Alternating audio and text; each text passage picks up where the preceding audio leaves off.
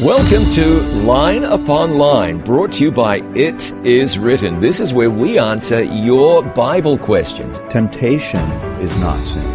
It's when we yield ourselves to that thing. That's when it becomes sin. I believe what this says, and I'm going to trust you. So what prophecies were they studying that helped them know when the Messiah would come? That's a good question. And I think we've got a pretty good answer for you here. Welcome to Line Upon Line, brought to you by It Is Written. It is great to see you. Thanks for joining us. And by us, I mean me, John Bradshaw, and him, Wes Peppers from It Is Written. Welcome, Wes. Great to be here with you, Pastor John. Good to have you here. Thank you so Good to have much. you here. Want you to know that if you have a question you would like to submit, email it to us at lineuponline@iiw.org. That is lineuponline@iiw.org. We want to take you into the Bible, share some clear answers as far as we can, and encourage you in your faith in Jesus. So let's begin at the beginning with a question from Catherine. That's Catherine with a K. Ecclesiastes 9:5 says, "For the living know that..." I've got a niece with exactly the same spelling. My grandmother's name was that as well. With a K? Yes, with a K. My grandmother's name was Catherine, but not with a K. With a C, maybe. Yeah, maybe with a K, but with an E on the end. It's a beautiful name, There's yeah. some Catherines around. There's a lot of different spellings. Catherine, we approve of your name. Just Yes, thought you'd want to know we about love that. it. We like it a lot. Ecclesiastes 9:5 says, "For the living know that they shall die, but the dead know not anything, neither have they any more a reward, for the memory of them is forgotten." That's how the King James Version renders that verse. "But I have good memories of deceased loved ones," Catherine says. What sayest thou? Well, I think maybe she's misreading the text here. The Bible says, "For the living know that they will die, but the dead know nothing." So, of course, the living know things. You have thoughts, you have memories, you have ideas. And so once you die, the Bible says you go to the grave, you're sleeping into the resurrection of Jesus. Those people know nothing. But we do have memories, we do have thoughts. So I think that just a clear understanding of the text is the living know. So the fact that they know that they will die means they know something. Yeah, sure. So certainly. Yeah, you ought to have good memories of your departed loved ones. Sure, that's okay. But your departed loved ones don't have any memories because at death your mind switches off. You fall asleep. The Bible teaches that death is a sleep, an unconscious sleep, because in the beginning God breathed into the nostrils of the inanimate Adam the breath of life, and he became a living being, a living soul. He was the combination of body and breath. At death, the breath goes back to God, which merely means that God retains that life spark. He can then put it back into a body when he recreates it at the resurrection. So dead people aren't thinking about anything. They aren't remembering anything. But you enjoy your memories of your loved ones. That's why you have them. What's our next question, sir? What you got? Sure. Our next question comes from Clarence, and he asks, "Will people who worship the Virgin Mary be saved?" Let's make something clear about those people. People will be saved who love Jesus with all their heart. We are saved by grace through faith in Jesus Christ. Let me ask you a question. Do you, Wes, worship the Virgin Mary? I certainly do not. Okay. Would you think that worshiping the Virgin Mary is a good and recommendable spiritual practice? I don't think so. You're not in favor of that? I'm not in favor of that. Okay. Let me ask you this. Do you, I'm not even sure which example to use here. Do you confess your sins to a priest? I confess them to the high priest, Jesus. All right. But do you ever go along to the Not to a church? man. No, you don't do that. All right. Do you eat pork? No, I don't. All right. Drink alcohol? Nope. Okay. Very good. So let me ask you this. Is there anybody who drinks alcohol who could be saved? Sure. Okay. Anybody who eats pork could be saved? Sure. Anybody who confesses their sins to a priest could be saved? Sure. Anybody who worships the Virgin Mary, possible they could be saved? I think so. Yes, listen. The fact that somebody doesn't know something doesn't mean they're automatically lost. Now, if that person knows they shouldn't do A, B, C, D, E, F, and G, and they go on doing it, what they're doing is they're thumbing their nose at God, and they're demonstrating they don't really love God. But salvation doesn't come because you do this or you don't do that. Salvation comes because you have faith in Jesus Christ. You've accepted his death in your behalf. You're placing your faith and trust in him. You have said, I'm not worthy to go to heaven, but I'm hitching my wagon to Jesus. Jesus is worthy. I have no righteousness. I'm claiming Jesus' righteousness. That's how you're saved. Now, as you grow, you will undoubtedly learn more and live more like Jesus. You might not get everything figured out this side of everlasting life. You might, but you might not. So we are not going to tell you that a person who worships the Virgin Mary cannot be saved. We're going to tell you that it's an unbiblical practice. We would recommend that a person does not do that. Mary, as wonderful as she is, blessed among women, is dead. She's sleeping in her grave. No need to worship her. Don't pray to St. Anthony. Don't pay money in the hope of getting somebody out of purgatory. Don't do that. But while some things are inconsistent with the Bible, we cannot be so judgmental as to say anybody who does that cannot be saved. I want to see if you have anything to add to that. Sure. I think about John in the book of Revelation. There was an angel that was speaking to him. He fell at his feet to worship him. Yes. And the angel said, "See that you don't do that." I would consider an angel a higher hierarchy than a person. Sure. So if we're not to worship angels, then we're certainly not to worship Mary. The Bible says worship God. He's the one that deserves our worship. Surely Mary was a godly woman. That's why God chose her to be the mother of the Son of God. But that doesn't give her divinity. It doesn't give her the status of anyone higher than anyone else to be worshipped. And so we would treat her just like we would treat anyone else. And so we want to keep our worship and our devotion focused on Him who died for us. Amen, amen. We have a question here about Ephesians 6 and verse 12. Let me read it for you. For we wrestle not against flesh and blood, but against principalities, against powers, against the rulers of the darkness of this world, against spiritual wickedness in high places. That's Ephesians 6:12. The question is, does this verse tell us that not only does other life in the universe exist, but some of it is evil? I thought only evil existed on this earth. So there's life in other places than planet Earth. Evil, some of it. Thought the evil was only here. Sure. Here Paul's talking about principalities and powers, which are the forces of Satan. It's Satan and his evil angels, and they have the ability to, have had in Scripture at different times, the ability to go to other places in the universe. So no, there's not other forces that exist or other entities or life forms that God created that are evil, but it's speaking about those powers. Now, there are other planets. You read the book of Hebrews chapter 1, the book of Job chapter 1, it indicates that there are other life forms that are unfallen. Yes. Not sinful, not evil, but part of God's creation. Outstanding. That question was from Marie, and we appreciate that, Marie. And now we have a question from Gift. I've never met someone named Gift. So, Gift, we thank you for your question. Let me ask you this question, Pastor Wes. Are there some missing books in the Bible? No. If they're in the Bible, they're not missing. They're all there. Yeah. And so, yeah. But now, are there missing books of the Bible? Now you understand the question. Sure. Are there some books that should be in the Bible that somehow are not? I think no. What do you think? I think no. I think all the books that were intended to be a part of Holy Scripture that God intended are there. There are other books mentioned. There's the book of Enoch. Yeah. There's the book of, I think, a book of Elijah, and there's others that are kind of mentioned. But I believe that if God had intended them to be essential for us, they would be there. And there's a lot of speculation in the world today, especially.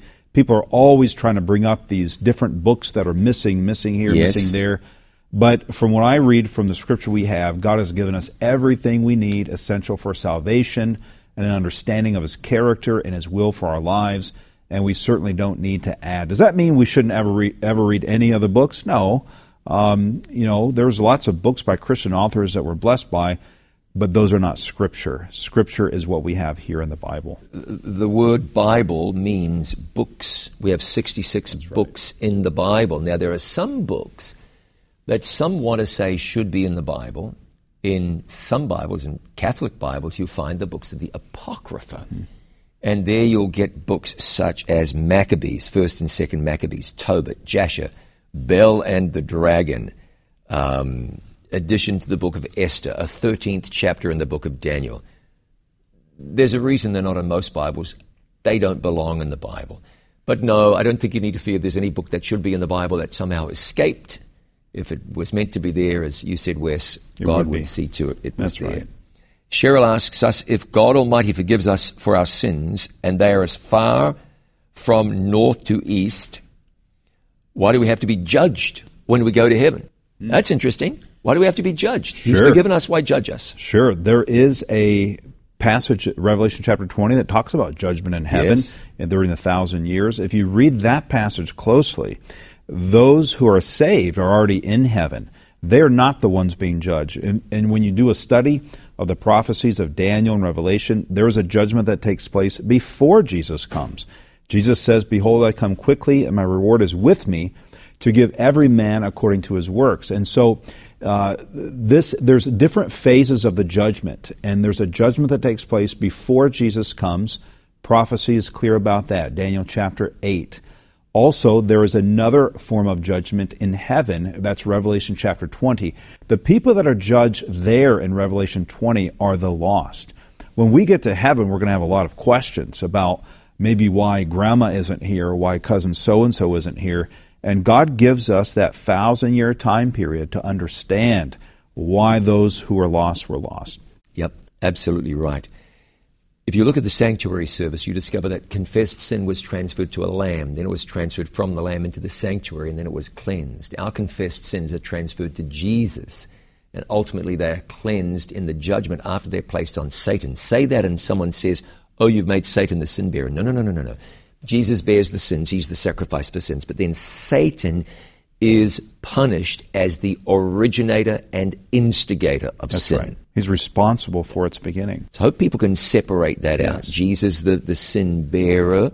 Satan's punishment is for his part in all the sins that have been committed.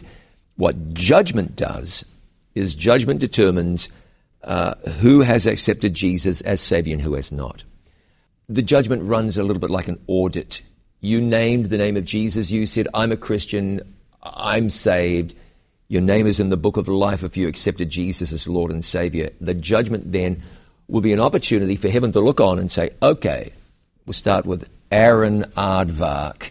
You confess Jesus as Lord and Savior, and look at that. The record of your life shows you are a genuine Christian. You're saved. It's an audit. It's not God looking for dirt or trying to keep you out of heaven. But there will be a judgment to determine whether the saved were fit to be saved and to determine that the lost should have been lost. God isn't only just, but he is seen to be just. Yes. And that's powerful. So it's not just for everybody else, not just for him. He already knows. Absolutely. But it's for everybody else because he wants everyone's questions to be answered and satisfied. This is one I think we can answer quickly. Albert has a question. In heaven, will the Holy Spirit have a body, as did Jesus when he walked this earth and ascended to heaven? To heaven. Yeah. What do you say? The Bible doesn't indicate whether he will or he won't. No. It calls him a spirit, and so I think that's probably what he'll be forever. But we don't know that for sure. The Bible doesn't indicate to us. Yeah. So you don't want to speculate? No, yes, you don't. That's right. Yeah. That's right. The thing is this: we don't want to speculate. I think it's an interesting question. I think it's really a question most people have had. What does the Holy Spirit look like? What will the Holy Spirit's form be when we get to heaven? But if we told you that we knew, we'd be lying, because we don't, because the Bible doesn't really clearly point that out. We'd love you to participate in this program if you'd wish and send us a Bible question. If you'd like to, email it to lineuponline@iiw.org. With Wes Peppers, I'm John Bradshaw. This is Line Upon Line, brought to you by It Is Written. Crystals, yoga, Ouija boards, witchcraft are back in vogue. What the Fox sisters popularized is now part of pop culture. Books and movies about witchcraft, wizardry, and magic are everywhere. What's often said to be just entertainment is part of something much larger and darker. Don't miss Dancing with the Devil, where we'll explore the rise of the occult, and you'll meet a young woman who overcame her involvement with the occult through the power of God. In a world where the media is saturated with occult imagery, in a society where ghosts and demons are treated as trivial and fun, it's never been more important to discern between the sacred and the profane. In Dancing with the Devil, you'll learn there's nothing new under the sun, and that the roots of what we see today go all the way back to the origin of sin. Dancing with the Devil, brought to you by It Is Written TV. This is Line Upon Line, brought to you by It Is Written. Thanks for being part of this program. We are sharing answers to Bible questions. If you've submitted a question, thank you. If you'd like to, email us, lineuponline@iiw.org. We'll do our very best to give you a Bible answer for your Bible question. If we don't know, we'll tell you. I think just a few moments ago we said, we don't know. Somebody said, what's the Holy Spirit going to look like throughout eternity? We don't know.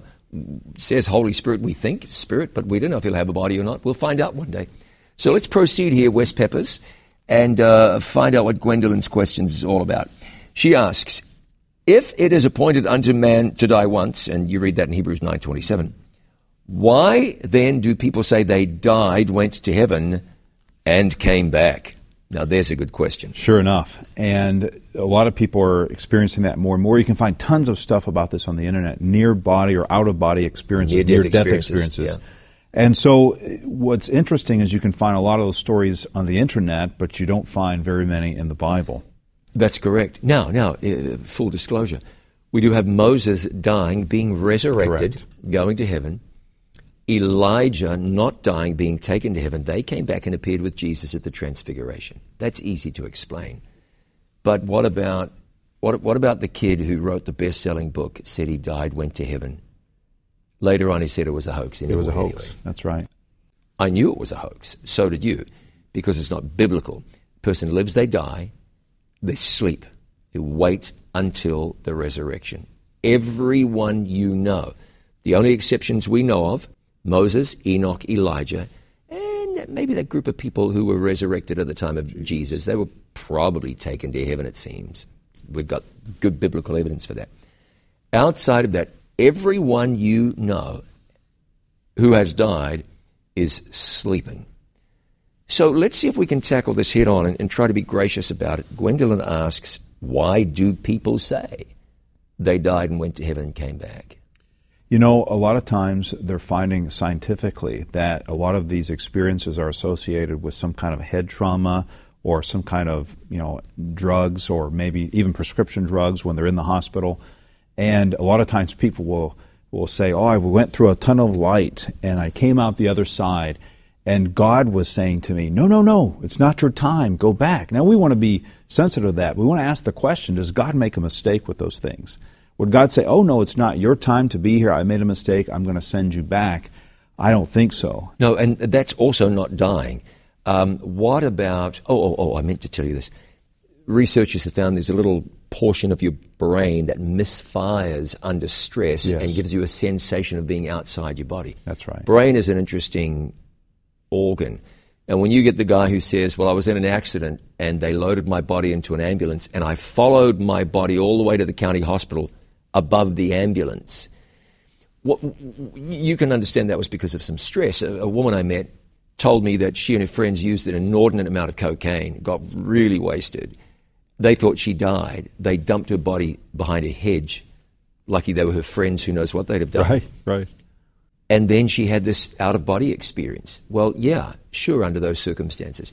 You don't hear of someone sitting on the beach in Cancun with a little glass with an umbrella in it and multiple colored drinks. They're just sitting there enjoying the afternoon sun and suddenly having an out-of-body experience. It doesn't work that way. It's almost always associated with trauma or an accident or even surgery many times. Or, sometimes I'm sleeping very hard. I've had a hard day of physical work or whatever.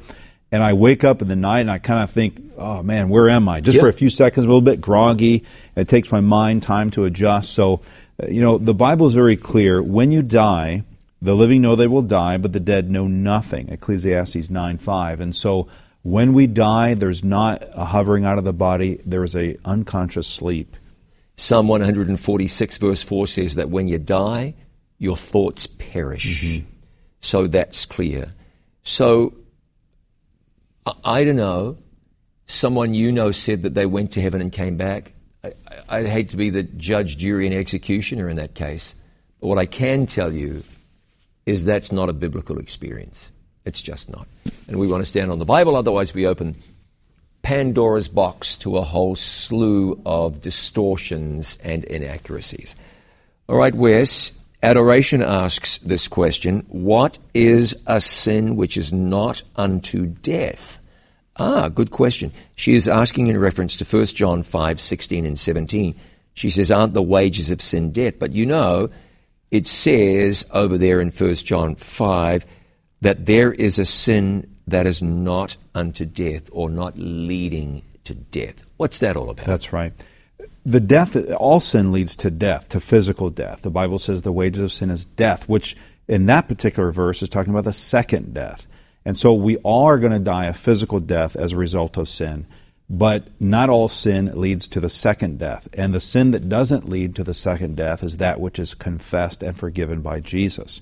And so here it's referring to a person that would be continuing to sin in rejection of the Holy Spirit, convicting them to turn away from that sin and towards Christ. And so those are the sins that don't lead to death. Don't misunderstand. Some people think, oh, maybe there's some sin I can participate in and be okay. But certainly that's not the case. All sin will lead to that place if we don't ultimately stop and heed the voice of Christ. Amen. Here's a fun question. Let's see where this takes us. William asks, what will we be doing if we go to heaven throughout the millions of years? What are we going to be doing with Christ and God during that time? I realize time will not be counted as years, but in other words, what are you going to do with all that time? You know, I do remember talking to a lady, she was 82, she said, I don't know that I want to go to heaven. It seems like such a long time to live. Oof. And I used to wonder years back, what are we going to do for all that time? Then as you get older, I would have thought my 82-year-old friend would have thought, I've done so little, you know. Life just goes by. Goes quickly. Think of the people you want to know, the skills you want to master, the languages you want to learn, the things that you want to become expert in, the places you want to go. When I began to think about it like that, I thought, man, I'm not sure if eternity will even be long enough. That's right. You know. That's right. And we don't know what God has prepared. Mm-hmm. How, are things going to change? Will there be new challenges, new vistas, new activities? It's worth thinking about, though. What are you going to do there all that time? That's right. I mean, in the book of Isaiah, it talks about that we'll build houses, that we'll plant vineyards, we'll have all these activities to do. I'd love to learn how to play instruments and to sing. You know, I don't sing so well. My wife's a beautiful singer. Yes, she is. But just to fully grow into all that God has planned for us to be, that'll take a long time. We will never be able to exhaust the mind of God. God's mind is so deep, it is so infinite, there will always be new things to learn, there will always be new things to experience and do. So I don't think anyone's going to get bored. You know, sometimes my kids will say to me, oh, I'm bored, Dad. And I say, well, I'll tell you what, every time they say to me, they've learned. They say they're bored, I have work for them to do. Amen. So God will have plenty of things for us to do and think about. It will never be boring. And I think sometimes people say, I don't know if I want to live that long, because they're thinking about the hurtful, painful experiences of this life. But in that life, all pain will be healed. There'll be no more tears. It will be total bliss and joy. Yeah, think about a place where there's no strangers, no enemies, no danger. It's never too hot, it's never too cold. It's always beautiful. God is there. Let's think about this. You'll be there with Jesus. There'll be angels, things that you just can't imagine. And I don't want to talk about this as some kind of heavenly New Zealand or heavenly Hawaii. I don't just mean that. But think about this world that God has crafted intentionally for your blessing. I think of my favorite places on the earth, the woods, the beach. I really don't get tired of being in the woods, you know, and that's not even a drop compared to what heaven's going to be. So it's going to be endless joy. Okay, our next question is from Ariel. Yeah, Ariel asks, what time of year was Jesus born? Yeah, that's a really good question, you know.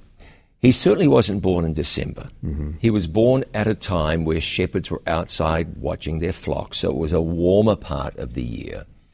There are tons of calculations you can look at based on when the angel came to see Mary and when the various festivals took place.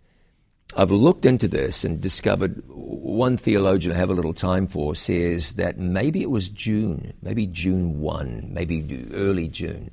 So I don't know with any unerring accuracy, but it was warm, might have been summer, wasn't wintertime, wasn't December 25. Okay, got a question for you here. All right. And this is a question that came to us from Mimi. I like this question. Is every sin a salvation issue? Now, I know what people are going to say, oh, well, that's not a salvation question. Now, if they're going to say drinking smart water isn't a salvation issue. Okay, fine. But that's not what she said. Mimi asks, is every sin a salvation issue? That's right. Not every issue, but every sin. And certainly every sin would be a salvational issue because sin is sin. And whether it's a big sin or a small sin, there is really no white lie versus big lie. A lie is a lie. Let me flip the question a little bit. Yes. Are you going to go to hell just because you told a little lie? Now, it's not a question that we really want to answer because it's a loaded question. Right, it's a loaded question. But so imagine the answer is no. Mm-hmm. No, you're not going to go to hell for doing little sins. Okay, so there's this sliding scale.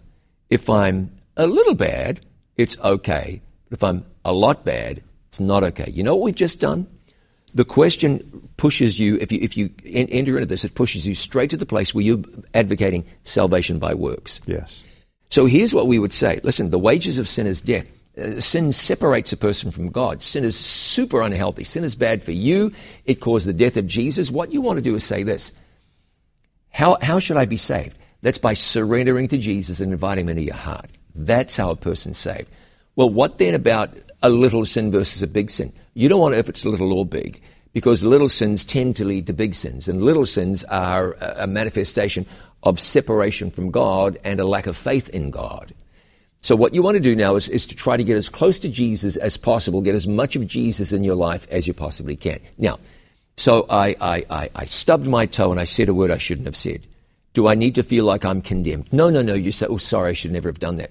And by the way, the closer you get to Jesus, you stub your toe, you're going to say, oh, Lord, what did I do that for? Oh, I'm so sorry. Or oh, that hurts. Or Jesus, help me. You're not going to cuss like once upon a time That's you right. did. That's right. So you grow in the grace of God. You're not going to worry about every time I put my little pinky finger in the wrong position, am I condemned by God? That's not how salvation works. God is a common sense God. He loves you. He wants you to be saved. He doesn't want you to be lost. But I had a pastor once who said, it's all salvational. And it is. It's all salvational, but be careful how you apply that. That's right, for sure. 15 seconds. Yeah, it's not so much the act of one thing, it's the pattern of the life. What is my character? And we're human. Sometimes we're going to slip, but God is continually working on us, and he's making us more like Christ every day, and we have to look to him. Yeah, we grow in him. We slip less. We love him more. It's all salvational. Just be careful how you apply that to your life so you don't get things out of whack. Hey, thanks for joining us. We're out of time. We'll do it again. This has been Line Upon Line with Wes Peppers. I'm John Bradshaw, brought to you by It Is Written.